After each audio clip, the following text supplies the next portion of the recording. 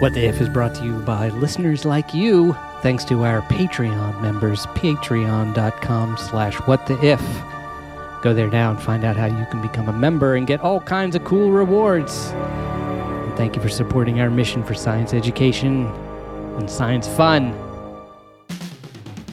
Welcome to What the If. Live long and prosper edition. Prosperity not guaranteed.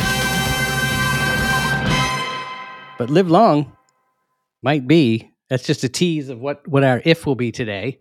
As I continue to wipe off the coffee that I spilled on my keyboard and my desk this morning. That's what kind of morning it's been going. Gabby, how's your morning going?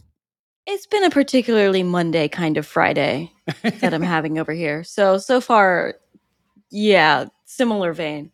Not in the coffee way, but I dyed my hair recently. Really? So wow. There's a little bit of like hair dye that's like everywhere. And for context, I dye over top of my hair in like a funky color. So I don't bleach it, but I'll dye like over top of it like purple or something. So it changes the tint when I'm in the sun. And that means that every time I take a shower, there's like a little bit of purple just like draining into the shower. So it's been kind of a fun game to try not to turn every towel I own some variety of purple. But one of them looks like from when I was actually dyeing my hair and rinsing it out, it looks a little bit like I got murdered on it because none of the blue in the purple hair dye decided to come out. No, only the red in the purple hair dye decided to come out originally. So it just is this big red splotch right in the center of the towel where I had my head. Well, I think somebody needs to make a short horror film or something. Yeah, use that prop. Yeah, there's some sort of maybe like a Pixar. The music. See, anything could happen today. What you were saying, Pixar? Yeah, I could just imagine that as some sort of like Pixar animated thing. We're like, because everybody's okay in the end. Like, right? It's not actually a exactly. It would be a good Pixar thing. Pixar has a new movie out called Elemental, I believe, which sounds like it has a little bit of a science thing happening. No idea. Yeah. I heard it flop, but that's the only thing I heard about it. Oh, really? Oh, yeah. Surprised to hear that. I'll see it anyway. I love those Pixar movies. They're so beautiful. But yeah, it has something, all I know about it is the title is Elemental, I believe, and it has to do with the elements are the different characters, fire, air, water, that. Well, we have, just wanted to mention for those who are wondering, that's Gabby Panacea from Rockefeller University joining us, a virologist, and our historian of science, Matt Stanley, is on assignment today, meaning there is something happening somewhere in the history of science that he needed to, like in Doctor Who fashion, needed to go attend to make sure he was there to record it, and I assume try not to change it. That or he's out there ironing out all the wrinkles in time. Oh, that's wow, that's really cool. Ironing out the wrinkles in time. It's a mundane job, but somebody's got to do it. It's bad when you walk away and the iron just sits there and burns a hole in the fabric. Yeah. That's very good. Shout out to Ursula Le Guin. Is that correct? Was that her? I don't know. I read them. Oh boy, somebody else remind us. Write in. Here's an excuse. Madeleine L'Engle. Yeah, is that right? Yes. I Googled it. That was not coming purely from my own mind. Right, and that book includes the Tesseract, which is like a 4-dimensional cube. I remember learning. I just remember I read that book pretty young, and that was the first book that like broke my brain a little. Yeah. Like I was like, well, I'm just going to keep going through this, but I kind of didn't really have a full grasp on what was happening. Yeah, me either. I remember it is. Yeah, it's a book you read in school. Kids read it. Very cool. So, did Oprah make a movie of that, or am I think she was in the movie. She's in the movie, yeah. I don't think she herself made the movie, but I think she was cast as one of the characters in it. Right. Big shout out and thank you to our newest patron, Tasha Love has joined us. Tasha has joined us at the levels of membership, the tiers that you can join at, all have different names. And Tasha has joined us at the Turtles All the Way Down level. And so welcome, Tasha. Thank you. And Tasha joins a lot of our other patrons, Connie Bottinelli, Dan Floyd, Bill Prokopchuk, Noah Risley. And as I butcher all their names, I apologize, and I thank you all for joining us. These are all some of our newest patrons. See, there's a confusing thing. It's called Patreon. Patreon is the name of the website. And then I suppose the people who join are patrons. Yep. So the patrons have joined. If you want to become a member of What the If, we have a better word for it. We call you a super iffer. So Tasha Love is our newest super iffer. And our Patreon members, our super iffers, get bonus extended episodes that only members get to hear. We continue on after the end of the show. We continue exploring our topic a little bit further, and Matt and Gabby fill us in with stories from the real world, not something we often get to explore here in the fake world of the main show. So thank you, Tasha, and thank you to everyone. Speaking of super iffers, Dan Floyd, one of our newest members as well, has an if for us. And by the way, you don't need to be a member to submit an idea for a show to us. You can go to our website, whattheif.com, where you can find all our episodes. You can learn about us if that's something you're dying to do. And you can just shoot us a message there right from the website, whattheif.com. And Dan has sent in an idea for an if. And before I introduce that, Gabby, can you help us understand what is an if? As they say, explain it to me like I'm 5. Okay, now I got to shift to using my small words. Okay. I was a very bright 5-year-old, so maybe. Okay, I'll ramp it back up.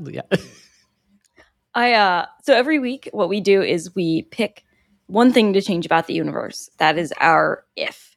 And we sort of run with a what if scenario as far as we can possibly go. So the if can start small. What if gravity were just slightly lighter? Or the if can be completely gigantic. What if life never formed on Earth? Well, we certainly wouldn't be doing this podcast.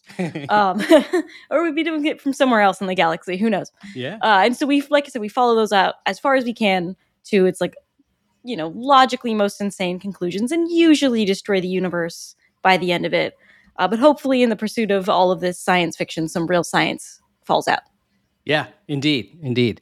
And so get your sieve out, get ready to catch some of that real science as it comes falling out, the nuggets.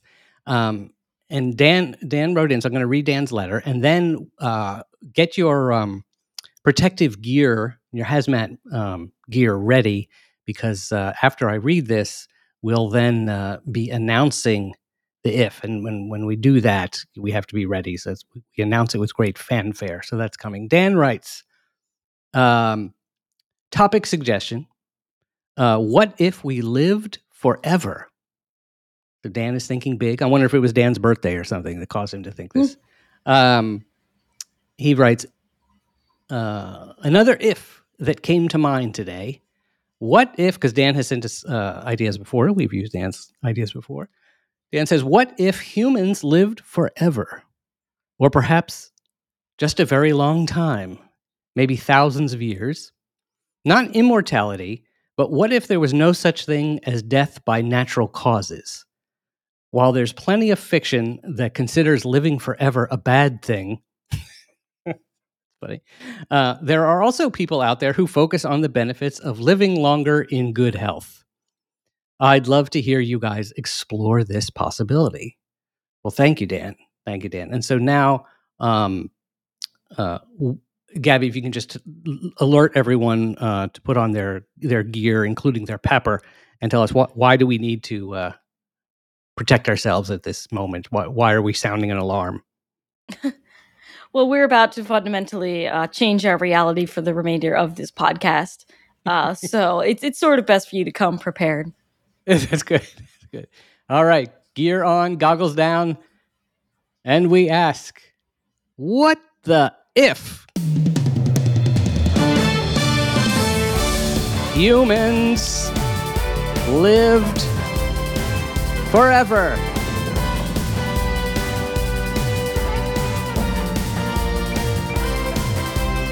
While I love how Dan says, while there's plenty of fiction that considers living forever a bad thing. What has Dan been reading? Dan's been reading more stories like The Monkey's Paw or, The Wish. I feel like that's pretty common. Yeah. Like, or at least like maybe I consume enough media that has this kind of trope, but like just thinking like I watch like What We Do in the Shadows, which is like a vampire TV show. And all of the vampires are like super bored because they've been around for hundreds of years and like nothing's new to them. That's fun. Oh, okay. I see. So I imagine True Blood has things like that in it too. I don't know. That one I've never seen. Yeah, True Blood was pretty wild. What happened to True Blood? I guess I finished. Isn't that like one of those sort of like drama series that just like goes on forever? Yeah, I thought so. It seems like it must have ended because I stopped hearing about it. But who knows? Maybe it's still going, like a vampire. There are some shows that are like vampires. Like, how is that show still on? In a good way, I would say The Simpsons. The Simpsons is one of those. It's like it's still going. They're still cranking but The out new Simpsons episodes. at least like remains like good. Oh, it's good. Yeah. It's not a bad thing that The Simpsons lives forever. It's just stunning that they keep going. So Dan asked, what if humans could live forever? And it's interesting. So his one qualification was that he doesn't mean that there's no way to kill you. So you're not like Superman, although even Superman had a way he could be killed. But for all intents and purposes, I guess. So what? Actually, it's interesting. Actually, what? As a biologist, you might have some insight on this. What is he segregating out? Yeah, so what this means is that you're immortal, but you're not invulnerable. You can still be damaged by things. If you stand in front of a steamroller, it will flatten you. Yeah. But you're not going to die of old age. So you can keep having your birthday after birthday after birthday, just so long as you don't step in front of a moving train. Right. And it's interesting because I've often thought about this. In this kind of scenario, I feel like people would become much more cautious in a strange way. Does that seem to make sense? Like if you knew you could potentially, as long as you didn't get hit by a steamroller, you could live maybe an infinitely long time. Although we'll get back to this. Actually, the universe will die, so that'll be interesting. You might live to the end of the heat death of the universe or something. But would you be a lot more cautious? I can imagine so. Yeah. I mean, like, I've heard people say stuff like, oh, well, I'm going to die anyway. So, like, what's stopping me from doing this? Well, if you're kind of not really going to die one day, maybe you'd be more careful. Or maybe then eventually there reaches some point where the scales tip back the other way. When you've been around for a couple thousand years, there's nothing that quite gives you the rush. More like, playing Matador to an ongoing train. So maybe it doubles back around a little bit. Yeah. There's a great Arthur C. Clarke novel. I think it might have been his first, actually, called The City and the Stars. It has another title as well. But essentially, people live in this city, and they essentially can live forever. But anytime they want, they can go back into hibernation and then just skip forward, thousands of years or whatever, and pop out. So maybe it's sort of like if you get bored with the pace, the pace of life wouldn't change necessarily. In fact, it might even be slower. If people can live forever, it's another thing that might happen. People might become lazier or just work much more slowly. It's like there's no rush to do anything. But anyway, but this allows you to get like a real boost. It's sort of like, I just need to freshen it up. I need to jump forward 1,000 years, shake everything up, make everything new again. So here's a question. As we say, the science falls out. What needs to be done to allow this to happen? What biological um, discovery or technique do we need to come up with to allow this to stop, I guess, aging, right?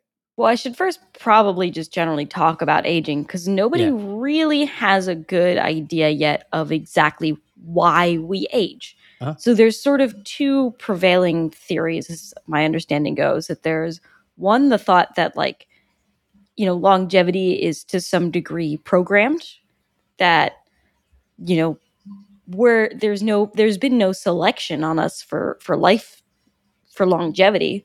Um, Mm.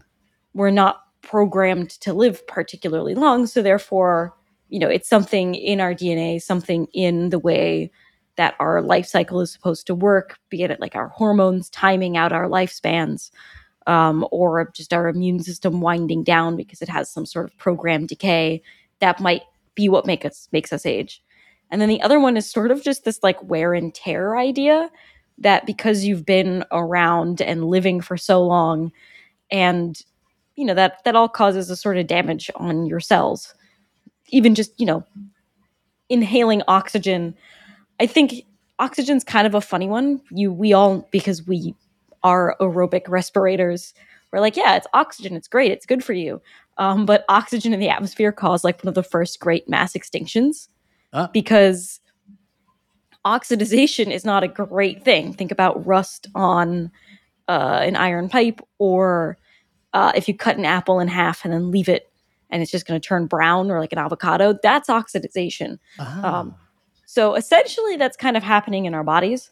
And there's a lot of mechanisms in place to try to combat this. But eventually, one of the body's mechanisms is to just kind of stop replacing stuff because it's like, well, we can't really grow a new one of these, but also we probably shouldn't because the thing that we use to build the new ones of these has been pretty rusted out. So things just kind of stop getting replaced eventually. And that's one thought about why we age.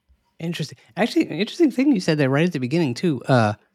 That I think when you were referring to evolution, that we have that natural selection has not seemed to our lifespan does not seem to be something that natural selection is focused on in some way. In fact, it Yes. might be the opposite, right? It's better for evolution for us to continue to wear out and let new mutants come forward. Nothing's ever better for evolution because evolution is a process that it's just sort of a thing that happens like the weather. Right.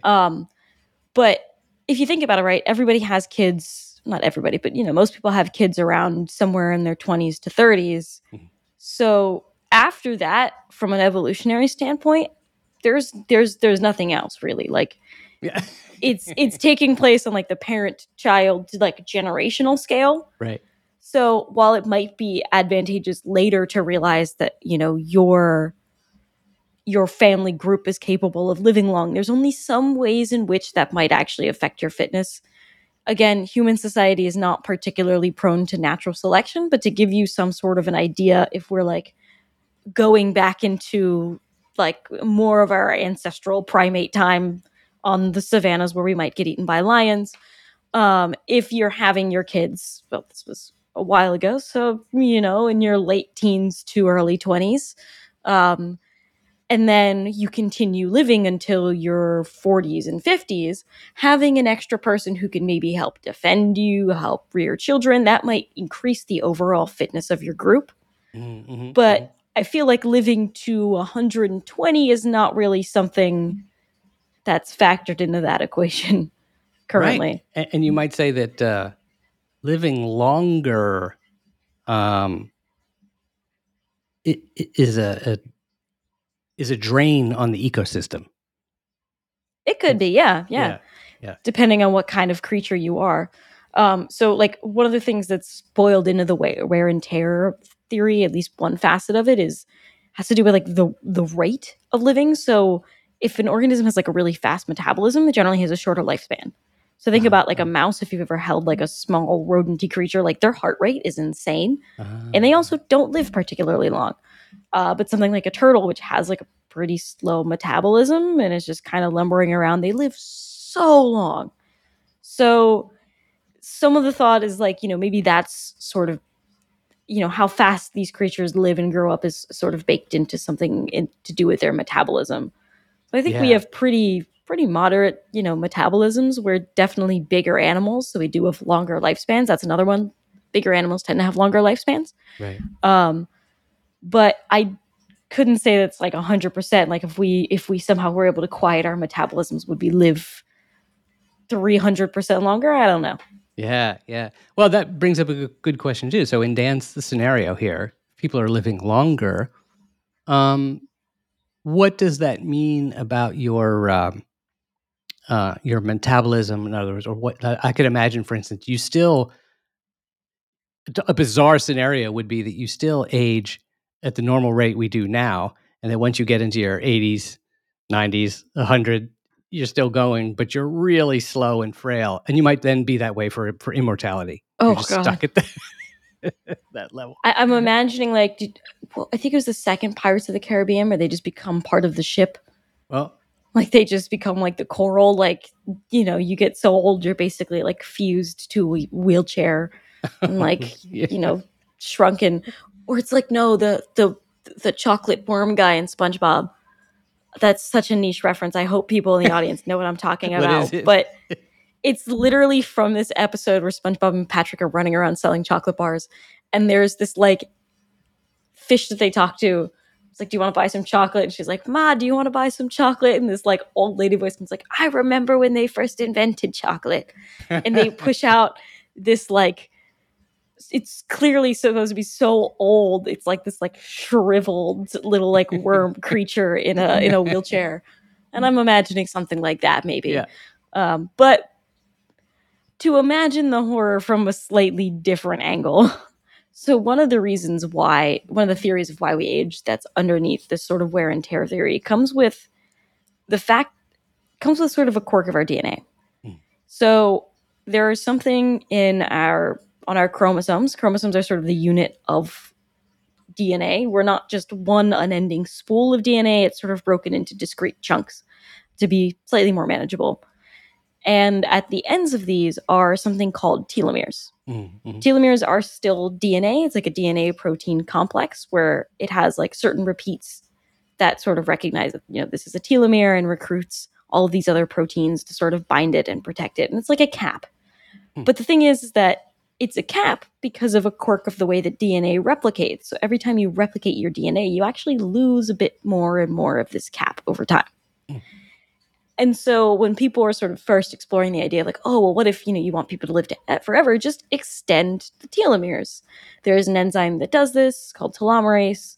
But you sort of then run into the reason why that telomeres exist and also why they shorten. So it's sort of a timer on how long you can trust that cell. Cells accumulate mutations, and any mutation that an original cell has will sort of be passed on to its offspring when it just clonally replicates itself. And because there's some error rate of DNA, even though we have proofreading enzymes, the errors continue to increase. Wow. So over the generational lifetime of a cell, you can go from, one original cell and then look at its like great, great, great, great, great, great grand cell. And that one will have more mutations than the original. It'll look kind of different. And some of those mutations can fundamentally alter the way that cell works. That's sort of baked into the theory of cancer and how cancer arises. So you kind of want that molecular timer because it's a good way of being like, we don't trust the cell anymore. We shouldn't let it replicate anymore. And then it'll enter a state called senescence where it won't grow anymore. Because if you kind of take the brakes off of that, that's sort of one of the ways that cancer begins, is that you have cells who have accumulated a lot of mutations. And then I think there's other things that go into... I think there's other things that happen when a cell loses its telomeres and starts becoming cancerous. I think that's when you get a lot of chromosome fusion, where it'll slap together bits of other pieces of DNA. Wow. And you get the potential for like completely rearranged genes that are fusions of each other, wow. Some of which like help a cancer cell grow. Cancer cells are really gnarly environments. But basically, if that's one of the ways that this process removes the brakes without factoring in any of the other ways that I think some organisms do this that we're studying, If it's just, let's just crank on telomerase, then you're going to have people living long, but kind of just becoming cancer. Yeah. Which is not great. Wow. And I'm just trying to picture the telomeres. So are they, when you say they're at the caps, you mean like at either end of a long strand of DNA? Yeah. Mm-hmm. Okay. Both ends of a long strand of DNA, basically. So when you see in DNA, you see the sort of two strands in a helix around each other at the very ends of those strands, like the ends of a shoelace. Yeah. Very much like the ends of a shoelace. Yeah, except it's, the ends of like a really, really, really long shoelace. Mm-hmm. Yeah. Fascinating. And then much like taking the end caps off a shoelace, if you just cut those off, the lace starts fraying. Yeah, right. It's a great analogy. Right. Oh, interesting. Now, Dan did say we can pull back from this ever more horrifying scenario of getting old. Nobody wants that. Just perpetually getting old. He said, there was plenty of fiction that considers living forever a bad thing. And now we see why, because we're easily seduced down that narrative path. He had said there are also people out there who focus on the benefits of living longer in good health. In good health is what he's saying. So that's a good one. Yeah. So living longer in good health. So here's one of my favorite things to do is let's imagine we live in this world now where people live indefinitely, and you wake up in the morning and you're in this world. What's something you might notice that shows the world is different than our world? Yeah, so I assume one thing that's sort of in this is that if you're living longer in good health and you can only die of natural causes, but we're sort of ruling out cancer because that would probably be the way that most people would go of natural causes, even if they were still able to technically live forever, is that I'm imagining then that people aren't really aging past a certain point. We can maybe pick where that arbitrary line is, but right. I feel like people aren't going to be aging the same way then, because all of the aging stuff is sort of tied into things that would also naturally kill you. So therefore, if we're ruling that out, people must not be aging, is my thought. And that's going to be like a weird city to walk out into if everybody sort of looks magically about the same age. Yeah, or younger, I suppose. Like, I suppose you're for some reason, as you grow, you reach some age that is the age of maturity in this world, and you just sort of stay at that age for some reason. It would be funny if, like, because how turtles keep getting bigger. Oh. That would be kind of a funny thing if that was involved in this. I assume we're going to max out at normal human height. But it would be funny to be able to tell, like, oh, yeah, that guy's like 300 because he's 8 feet tall. Well, it's funny, as a science fiction writer, I would say you do want something like that, right? You do want some sort of way to indicate people's age, yeah. And it also doesn't make sense that people would somehow freeze at some particular body type, and then just not change, right? Well, it's like, I don't think, because this, like, we're not essentially aging, we don't need to, per se, freeze at certain body types. Like, there's a good, like, functional reason of why we sort of max out at one size. But do we necessarily need to now for the kind of organism that just, like, isn't going to die of any of our normal natural causes? Right. Right. The other thing that happens is, I suppose, can you still procreate at no matter what age you're at? And honestly, probably. Yeah. I mean, so some of that is baked, some of not being able to do that is baked into aging and sort of the program of aging. But bringing it back to my guys' turtles, there's like a really great photo of a tortoise that's like a couple hundred years old with one of its babies on its head. And it's like a fresh baby that's like, is just hatched, and this little like coin-sized turtle on the back of this monstrous turtle. So maybe we're more like that. Yeah, I mean, I could imagine that the first thing that might happen is you wake up and, if you have a family in this world, you could have, I mean, the other thing we're talking about here is sort of interesting is a more mathematical concept, which is infinity. So if essentially you can live an infinite length of time, potentially, and if you are able to have children all throughout that time, or at least through a vast periods of time, your family could be enormous. I mean, you could have thousands of children. And the world, but that's another thing that happens, by the way, is I feel like a huge thing to address here is that the world would be much more populated than it is now. Essentially, it would be a huge population problem. But I wonder, so I have two sort of thoughts based on that. Is one, sometimes, like, a lot of times the timing of having kids is based off of sort of the biological clock of when you can have kids. Right. So if people aren't aging anymore, that's not really going to play a factor in. So I'm imagining now maybe the sort of pressure's off. So even though people may have more kids, they're having them 60 to 100 years apart. Okay, that makes sense. Yeah. Wow. So your brother is 60 years older than you, or hundreds of years older than you. Yeah.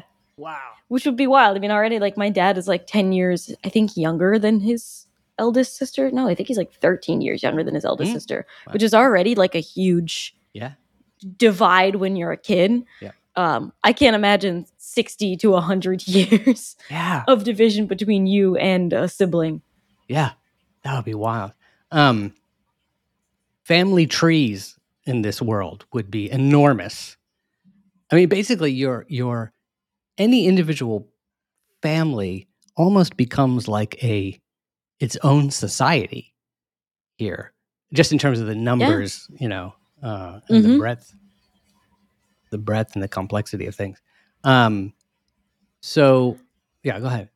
I wonder how having people who live longer, now essentially in infinitum, would have affected like all of human society. Because thinking about, like, a lot of early societies were kind of monarchies. So essentially then you never had transfers of power. It was always one person. And then also too, like, scientists die. That shouldn't be surprising. But it's not intrinsically a surprising statement, right? But okay, but then you're not losing those minds anymore. Right. That, like, a big thing is that, turnover, like, people, when you meet somebody who's been in a field forever, the amount of knowledge they know is insane. Yeah. And granted, they might not be up on techniques, but just purely as a, like, human repository of knowledge, it's kind of insane how much they know. And then now you're not losing that. So what things would have advanced so much further because the people who are studying them just aren't going to die. Right. So society, here's just a few things just to keep track. We've established is that society, the population of the Earth or beyond at this point is huge compared to what it is now. And that could have good or bad, consequences.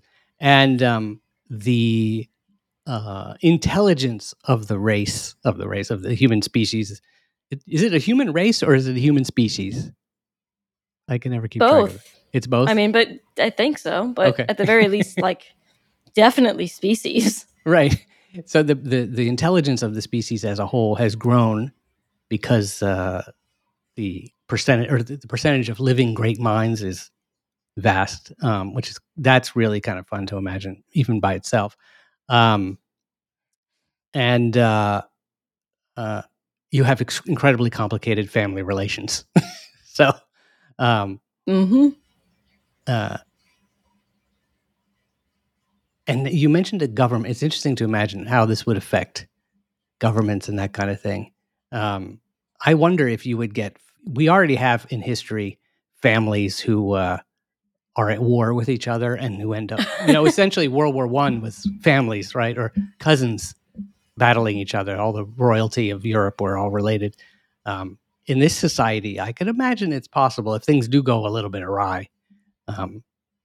Families would have the populations of nations, Yeah. I mean, I think one of the things based on, like, the whole, like, families would have the population of nations thing is, if I remember correctly, there's something where like everybody in the world is 13th cousins to each other. That Oh, like really? you go far enough back, we're all related, and it doesn't take that long when you think about it to get to a common ancestor for a lot of people. Not necessarily like everybody on Earth, Right. but you know, humans generally have pretty big families, and I think we underestimate the exponential growth of like grandparents Oh, in a lineage. So Yeah. like, you have 4 grandparents, you have 16 great grandparents. So ever increasing from there. So imagine something like that, except you can feasibly meet all of them. Yeah. Yeah. Which is kind of bonkers when you think about it too, because then it's like, all right, family trees are complicated, but I wonder there must be more of a culture of drawing a line at like 4th cousins, because you get to a family reunion and it turns out that great great great grandmother sister is their great great great grandmother. Yeah. Yeah. Yeah. Yeah. You have your family reunion in a stadium. Yeah. Because there's so many people. What else? What health benefits or problems might this society create? So I have a couple of thoughts based on this, which is, so we're no longer aging past a certain age. This then kind of rules out the need for most geriatric medicine. Oh, interesting.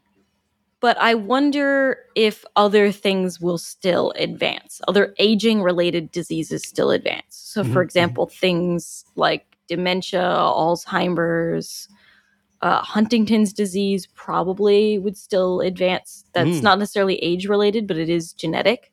Right. So you essentially have people who would be living with the ramifications of certain genetic diseases much longer than our current society has established. So I wonder if that would sort of bump up the priority of curing certain things. So think about it, right? Like now we don't need as much money going to any other things about like aging. Like maybe we don't need hip replacements as often, because you only need that if you actually break it, because we're not really aging. But now you need to focus a lot more on diseases that will permanently affect somebody's quality of life. But again, conversely, maybe some of these things are less common because people. So, for example, with something like Huntington's, Huntington's is a neurodegenerative disorder. It winds up affecting people usually in their like 40s or 50s. In some cases, it can start affecting people sooner. But it's one of those diseases that's dominant negative. So you only need one copy to pass it on. And people, or maybe I think it's just dominant. What does that mean, dominant? It's a genetic term for, think about like brown eye color. They say brown eye color is dominant to blue. There are things that are dominant negative mutations, where essentially that like, what that means is having even one copy of the recessive one will still mess with whatever dominant gene you have. I don't think it's dominant negative. I think it's just dominant. That's a brief aside. I will have to double check this. It's been a while since I've done reading on Huntington's. But essentially, because it affects people later in life, it usually affects them after they've already had kids. So most people don't know that they've passed that gene on to their children until they themselves start showing symptoms. And it can take a while to really have known, because of that staggered appearance of it. Sometimes their children have also had children, so then there's 3 generations of people who are going to probably develop Huntington's, and they don't know it. So now, if you imagine in this society we have people who are waiting to have kids, maybe then there's sort of maybe people are catching it better because they're not having kids so early in their life cycle. Or it's something that we're also focusing maybe more money on trying to solve, because then the people who have this neurodegenerative disorder, like it's cutting short a 1,000,000-year lifespan. Of course we want to knock that disease out. Yeah. That's interesting. It's funny. I keep coming back to. I'm still curious about this notion of whether people would be more cautious or not, because I imagine a society where they are much more cautious or much more focused on like now that this society somehow has solved the problems of disease and natural aging, right? That's all done. So then they still have this. You can still die in an accident, and I would imagine that now becomes much more of a focus. I think, for instance, one of our problems with, why is it that we don't, thousands, untold thousands of people die in car accidents every year, right? And we just sort of accept it to some degree. Certainly, the safety of cars gets better and better, but we've not done anything like saying, no, absolutely. We got, for instance, in airlines, it's fascinating to me that, the safety of airlines has gotten so good, especially in most countries. There's not been a crash in years.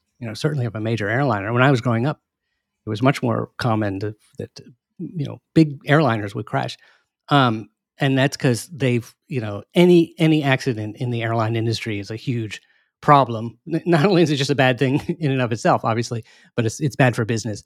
So they've focused on it incredibly. Whereas cars, we haven't quite done that for all the different reasons. But I can imagine in a society where now things like accidents are the only way you're going to die, society becomes much more focused on safety.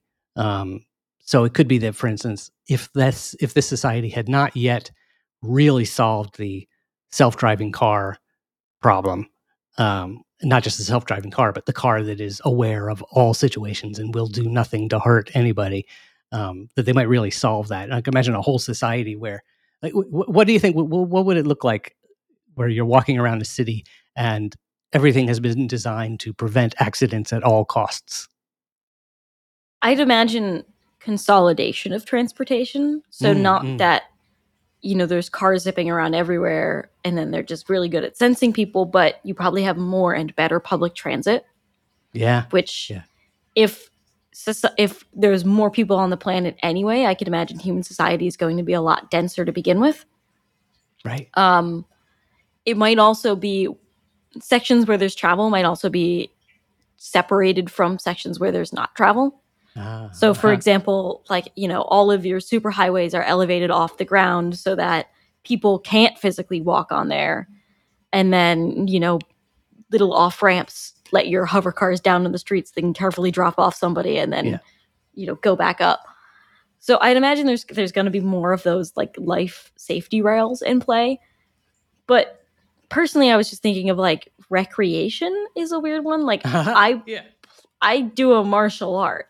Like we do a lot to make sure we don't hurt each other, but just intrinsically in practicing these things, like all of us are always like, oh God, my knees aren't what they used to be. My shoulder, like everybody's got something that doesn't work the way it's supposed to anymore because like, we've all been doing sports for a while. Like everybody has a sports injury. And I'm thinking like, you've got that sports injury like forever. I feel like sports medicine that might be a lot better. And then some sports are just not going to exist. Like there's no way a society that's uber worried about like caution and safety is going to still let American football exist. Right. There's no way. Although it might be fun to watch American football where like all of the guys are in like bouncy castle kind of padding. Yeah. Like full all body bouncy castle padding. Yeah. But who knows? I don't. That's sort of my thought is that I can't imagine a sport like that is going to still exist. I can imagine a self-imposed nanny state, essentially. Everything is cautious, right? And there's safety patrol people everywhere. Like nobody can go out in the street until the safety patrol, who's got a little sign that says stop, stops all the traffic. Okay, now everybody move. Kind of fun. I have an interesting other thought that's like, conversely, do you think then that people would be less good at medicine or like fewer people would have like first aid training? Because if there's never any crises, and for the most part, you in this altered state of immortality, you're not acknowledging that you can die. There's no memento mori. Are you going to be prepped for that? Like I know a lot of people who just have first aid experience or training just in case, because, we live in New York City. Somebody could be hurt. Somebody could be dying. Mm-hmm. And people want to be able to intervene successfully before, paramedics get there.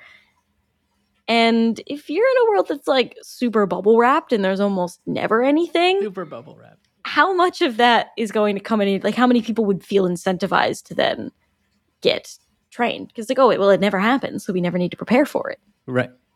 Exactly.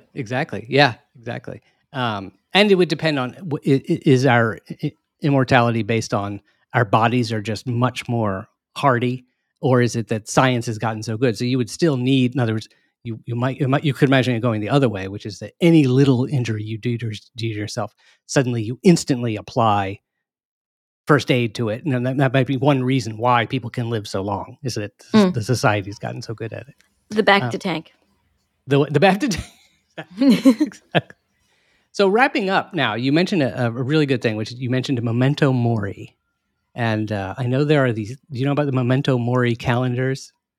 Not the calendars, but I just know about like the other, like the old, carrying around a locket of like, somebody's hair, or like a skeleton thing that's like, remember you will die. Remember you will die, right? So there are these calendars you can get. There's motivational calendars that essentially lists how many days left you have in your life. Oh, great. Estimated that you live to some, or till you're a particular age, whatever. And it's just, instead of like, oh, here's 365 days, the next 365 days, 1 year's worth, it's, just a big whatever. And these little check boxes so you can sort of see and it's supposed to motivate you because you can see your whole life. But what happens here as our final wrapping up, without that motivation, without this motivation of that we have, because the clock is ticking, as we say, do you think, does everyone slow down? Like in some ways, I imagine the world winding up like the people in the movie WALL-E, who are just living on a spaceship, just sitting in lazy boy chairs, and they're super fat and just sipping sodas and watching TV, but they can do that forever because they have care. Science is taking care of them. Maybe. I mean, it is kind of nice to know that you have infinite time. Yeah. I am a person with infinite hobbies. Therefore, I am constantly lamenting the fact that there is no physical way I can get into them all before I die. Yeah. Like the amount of people I've seen lately posting about quilting, and I was like, oh, maybe I should get into that. And I was like, no, you have too many hobbies already. Like the like smack to the back of the head of like, stop picking up new arts. Yeah. So I think so, but I don't necessarily think death is an intrinsic motivator to do everything. I'm saying this as somebody who's personally living under the cloud of my grandmother's deathbed prophecy. Oh, I think I mentioned this on the show. She literally was like, oh, it's such a shame when you die in 2023. And I was like, what? In 2023, she said? Yeah, this year. Yeah. So, but my God. It has made me slightly more risk averse. The same way that we thought that living forever would also make people risk averse. But it also hasn't served to particularly motivate me. It's just slightly altered my mental calculus to be like, let's try to not satisfy the death prophecy and just keep doing what you're doing. Yeah. Wow. We have to do an if on that. What if grandmas could predict your future? I also, to end on an optimistic note about that, I think that, again, thinking of science, how amazing would it be that you could carry out experiments over incredibly long periods of time? Or imagine being an astronomer. One thing about astronomy is that the actual processes that happen in space, that happen to stars and galaxies and things like that, are incredibly slow from our perspective. But you could live long enough to see, all kinds of things with your own eyes, and you can say, "Oh, I remember when Andromeda was only 5,000 more light years away, or whatever. It's so big now; it's getting so close." I like the idea of having seen, like in like history, there are documentation of like supernova that have been so bright we've been able to see them like with the naked eye during the day. Yeah, and then. Like somebody who was around during that time and who remembers it, and then like a physicist being like, oh yeah, you saw the so-and-so supernova, and they're like, the what? That like you just because you saw it doesn't mean you necessarily knew what it was. So the idea that there are these people with this vast tracts of knowledge over like, a couple thousand years that they've been alive, but still don't exactly have words to describe what they saw. So sort of retroactively placing the science as a description for phenomena that they saw much, much earlier. Yeah, much, much earlier. Yeah. And, maybe there's this notion that we always make the same mistake. History repeats itself because people don't remember history. So it might be that if people really do live long enough to see, this is always goes bad. Every time this happens, every time society starts to turn like this, every time this kind of person gets voted into office, things go badly. So maybe everyone has a memory. Or every time this person gets voted back into office, maybe, the same guy.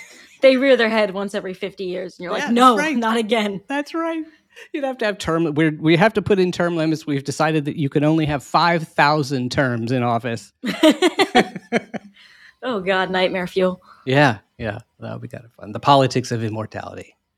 Dan Floyd, thank you for this really fascinating and invigorating and life-extending if. Let us know what you thought. Dan, let us know what you thought. All of you who are listening, go to our website, whattheif.com, and just reach out to us, contact us from there, and tell us what you thought of today's episode. And again, a thank you to Tasha, our newest patron. And as I mentioned, Tasha joins Connie, Dan, Bill, Noah, and all our other patrons. If you'd like to get added to that list, we'd love to shout your name. Go to patreon.com/whattheif. Or again, you can just go to our website and there's a link to the membership page there as well, whattheif.com. Anything you'd like to plug this week, Gabby? Just one more plug. You must be sick of it. For my short story coming out in the anthology, Luminescent Machinations, Queer Tales of Monumental Invention. It's coming out July 25th, and I believe there's links on at least some of the other podcast episodes. But it's through Neon Hemlock Press in case you want to give it a Google. And I think I said it, July 25th is when it's coming out in both physical and ebook forms. Oh, fantastic. 1 month from today. That's very good. I am super stoked. Yeah, I've been putting the link in all the episodes, so the link will be there in the contents and again on the website, whattheif.com. So, yeah, congratulations. We're excited about that. Do I have anything to plug? I will be at Mysterium, the annual Myst video game fan convention.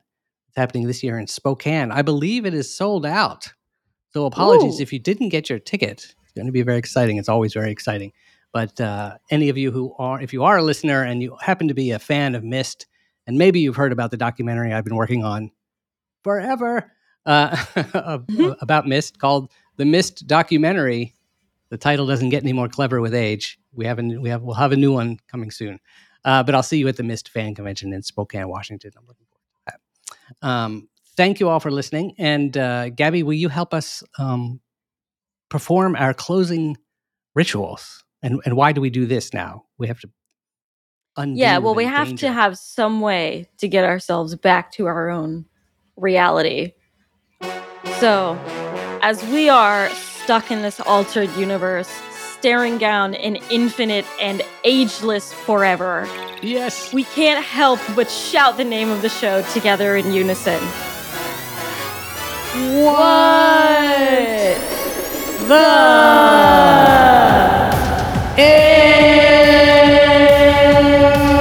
Thank you, Gabby. Thank you, Gabby. Thank you, Dan. Thank you, Tasha, for joining us. Patreon.com/whattheif is the link. Those of you who are patrons, make sure to get your bonus content that we'll be recording only for you after today's episode. So we look forward to seeing you there in the after show. The rest of you, if you're not members, think about becoming one. And we'll see you all next week.